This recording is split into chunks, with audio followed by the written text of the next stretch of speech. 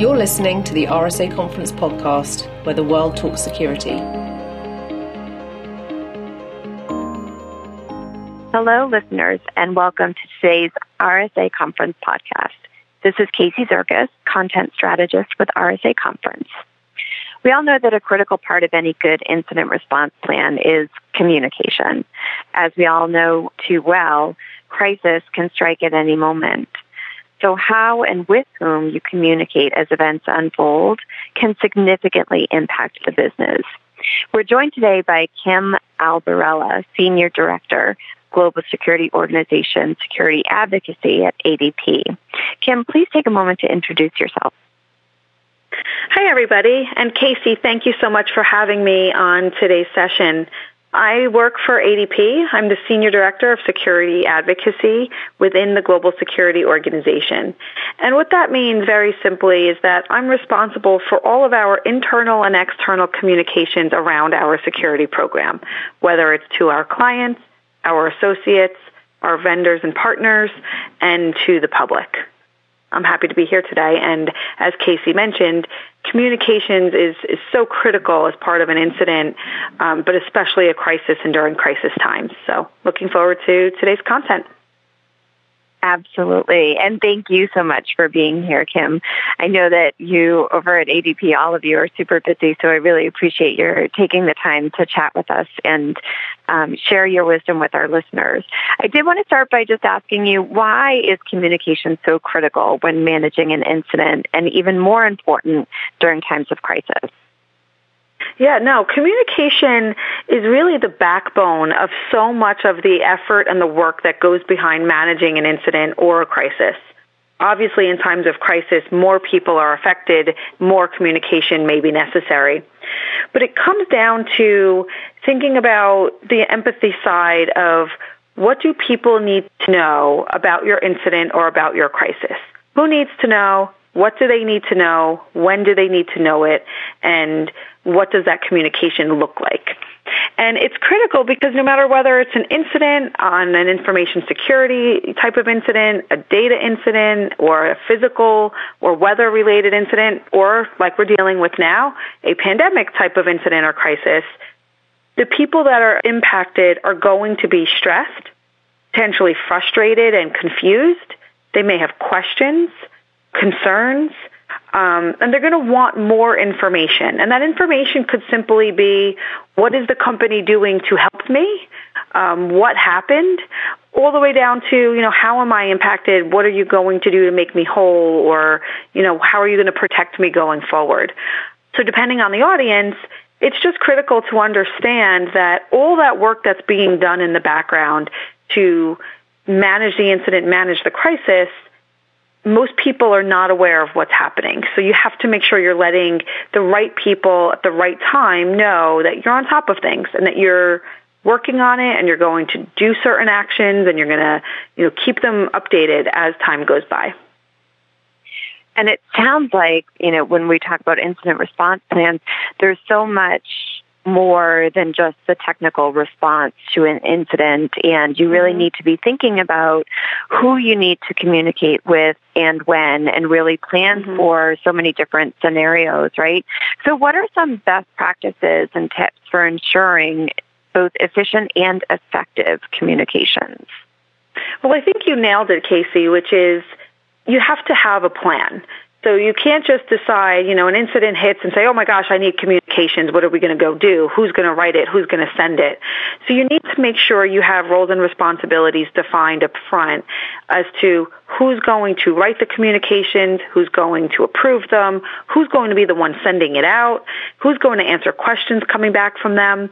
And then you need to make sure of what's in those communications. So there's really 5 key pillars when I think about a good communication program when it relates to incidents or crisis that I focus on. The first is being proactive. And what I think about when I hear of a proactive communication, it's how do we anticipate what the audience is going to need, whether that audience is internal or external or a client or an executive. What do they need, and how do we give them that information before they ask for it or complain about it or get frustrated and concerned? Second is transparency. we need to make sure that we're telling our stakeholders as much information as we can. Of course, that comes with the caveat as we may not be able to tell them everything that we know for legal reasons. So this is critical where you don't want to just send out information and it gets perceived as, quote, fluff. You want to make sure that you're giving people enough information so they can actually use it and it is getting the point across while making sure that you're protecting yourself and not giving out too much or too little. The third one is honesty. Being open and honest about what you know, how you know it, what you don't know, what you're going to do, what you're not going to do. Again, it goes with that same disclaimer. Sometimes you can't tell everything to everyone, but really making sure that you're going above and beyond to be truthful, because I think that's what makes people appreciate the communication. If they think you're hiding something, they're just going to ask more questions. The fourth pillar is around diligence. And what that means is that if you're going to communicate that you're going to do something or you're making a commitment, make sure that you honor what you say you will do. Make sure that you stick to those commitments. If you don't know dates, don't tell them. If you can't stick to that commitment or that promise, I would make sure that go back to the third pillar, which is being honest about what you can and can't do. And then even making sure you're following through to confirm that you did what you said you would do. And the last pillar is positivity. So making sure that those communications, no matter how bad or dire the incident or the crisis, are really painting a positive picture of what you're doing, what you know, how you're empathizing with your audience, and helping them to solve the problem that they may be experiencing because of this incident or crisis. So I think no matter what type of incident or crisis you're dealing with, no matter what type of communication you're dealing with, whether it's verbal, written, a report, or any other type of discussion, if you focus on those 5 pillars, that's really the key to success. That's fantastic. And so I heard you mention stakeholders and audience. I'm so curious to know, how does the communication, because you said, there are some things that you can't say for legal reasons, right? So how does communication differ between the groups, and who are those internal and external parties that you need to think about communicating with? Yeah. So there's not only different groups, but there's different ways to communicate to those groups. So if you start on the internal side, you have your internal employees who may be working through the incident or the crisis. You may have other employees that are not impacted but need to know. And so even within your own internal company, you're going to have different stakeholders. So I break those down into 3 different distinct groups. I start with your executive and leadership group. So that group needs to know what's happening. They need to know how the company is impacted, but they may not need to know all the different levels of detail. They don't need the technical information. They don't need to know all the, different widgets and weeds and all the different pieces that are putting it together, but they need to know what the puzzle is going to look like when it's complete. And so what I typically recommend there is making sure those communications are consistent. They look and feel the same. They have language that can be understood by summarized and not complicated, complex terms that the majority of people wouldn't understand. And that it's at a level where they can really take it and make decisions off of it. The second group I talk about when I think about an internal audience are your employees that just need to know. They're not working on the incident. They're not dealing with it. They're not helping to fix it. They're not talking to your clients about it. And those are the people who I treat almost like a public audience. You got to give them some information so they know what's happening. You can post it on an internal portal. You can send out an email. You can post it on a social media feed, like an internal social media feed. Basically just saying, this is what's happening. This is what we're doing. This is what you can expect to hear from us.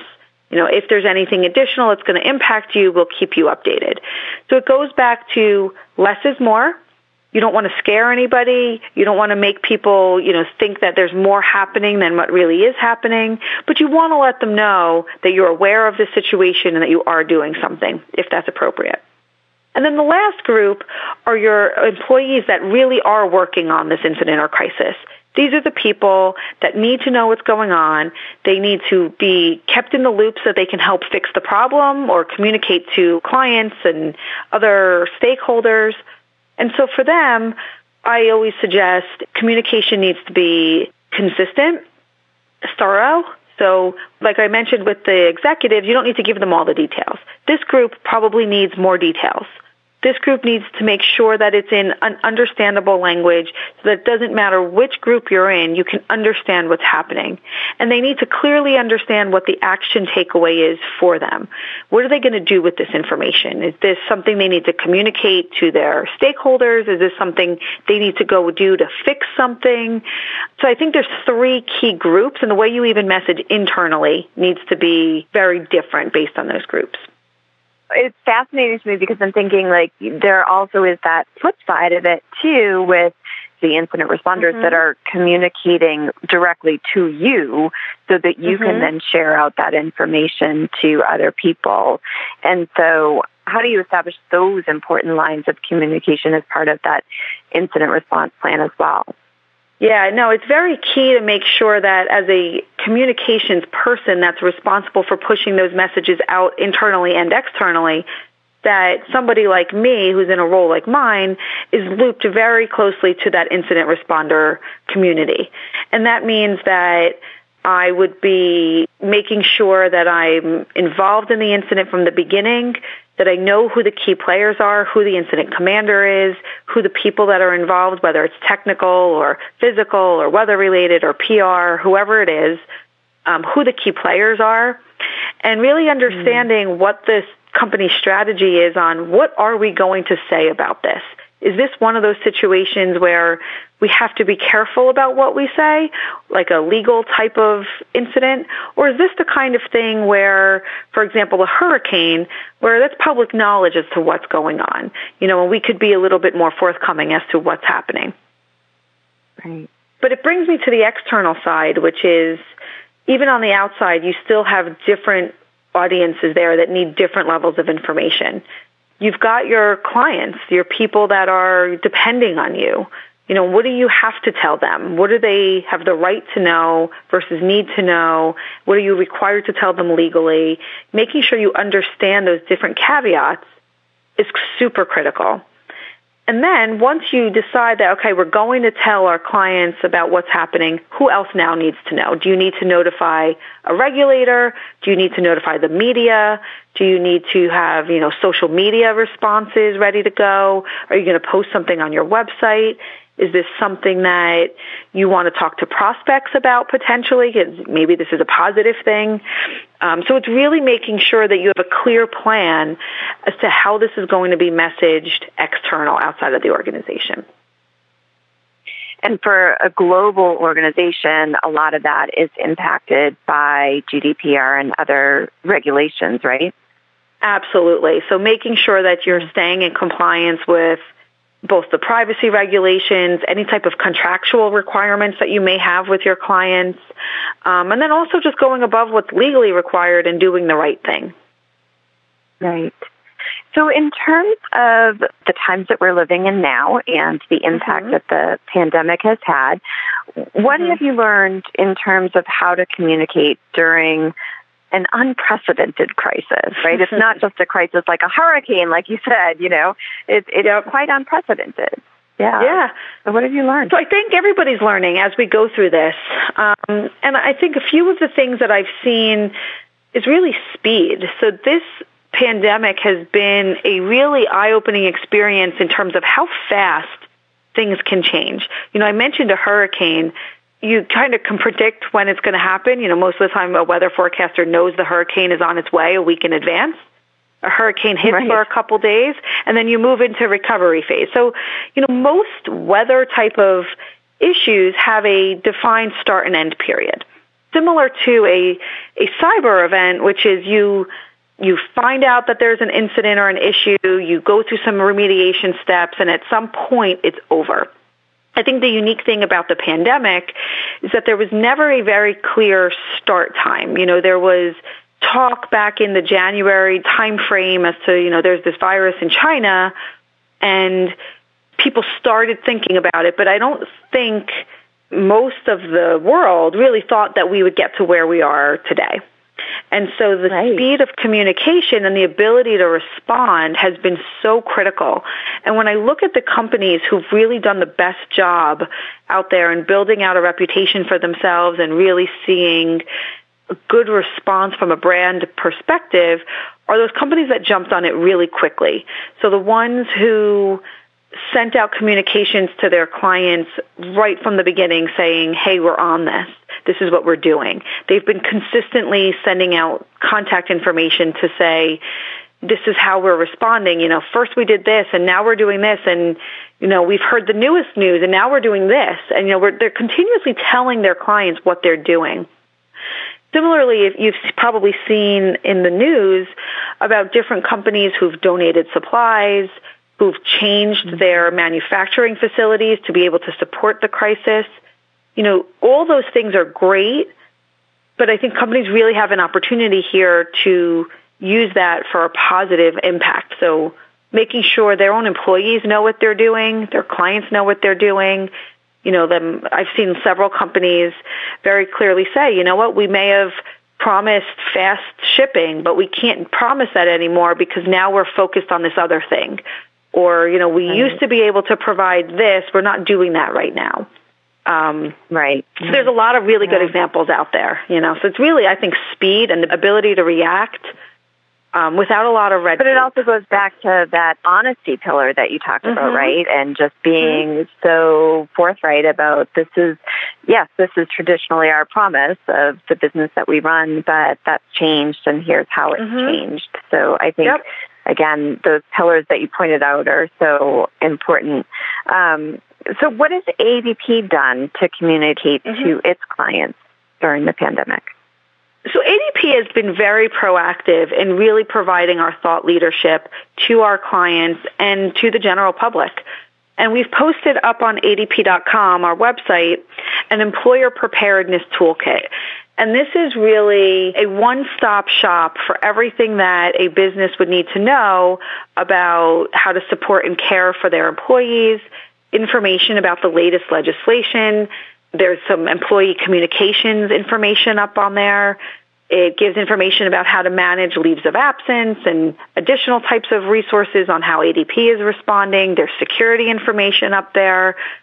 So it's really our opportunity to provide ADP's history and knowledge in one place so that our clients don't have to go searching and they can get the information right away, quickly from wherever they are. Yeah, that is so helpful, and probably a lesson that's learned through the process, right? So what other lessons learned can businesses apply to their future crisis and incident response plans as a result of this pandemic? I think there's going to be a lot of lessons as we go through this. I think most companies have probably already learned a lot just in the last 6 or 7 weeks or so. And I think as we continue through this pandemic, they're going to continue to learn more. As it relates specifically to the communications aspect, I mentioned it earlier, making sure you have a plan. So it doesn't matter that it's a pandemic or an information security incident or a hurricane. Who do you need to communicate to? How are you going to do it? All those, the 5 W's, who, what, where, when, why. All of that needs to be thought out beforehand. I think making sure that there's specific people and then with backup plans for those people, because as I talked to some of my colleagues in the industry, they may have had a plan and said, well, so-and-so is going to do it. Well, and so-and-so got sick, or so-and-so couldn't work from home, or they didn't have internet connectivity. We saw that during Hurricane Sandy in the Northeast several years ago when we had great plans, and then people had no power, no internet, and no gas in their cars to get to the office. And now how does that person step up, and who's their backup person, and how do you get in touch with them? So I think if you just go back to the basics and make sure that you've got a plan in place, you've got people's names attached to the plan, those people are empowered to make the decision to send out things or edit and approve things, I think you'll be in a good spot going forward. Yeah, and templates are always a good one. Yeah.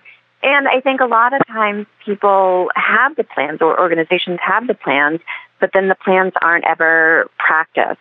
So that when it comes to execution, that's when you realize, like, oh dear, we didn't have the redundancy in there so that, Jane can take over for Julie or whatever it is, right?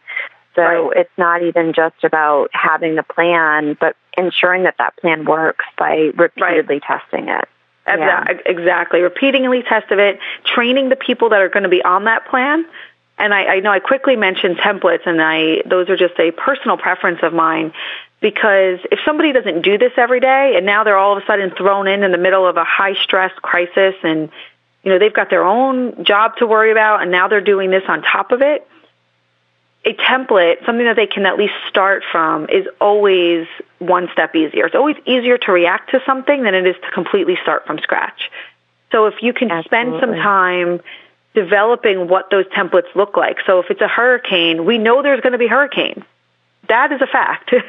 So if you know that there's going to be hurricanes coming in September and October, and I can have, a few templates created where this is the template I send out to my employees, this is the one I send out to my suppliers, this is, what I send to this person. Now when it actually hits, you're not struggling. And then you'll realize a hurricane template can also be used for a tornado or an earthquake or whatever. You start building from there. Right. Hopefully we never need a pandemic template again. So I know. Fingers crossed on that one, right? Kim, this has been a fascinating, really interesting conversation. I really appreciate you taking the time. Do you have any parting words for our listeners before we end and wrap up?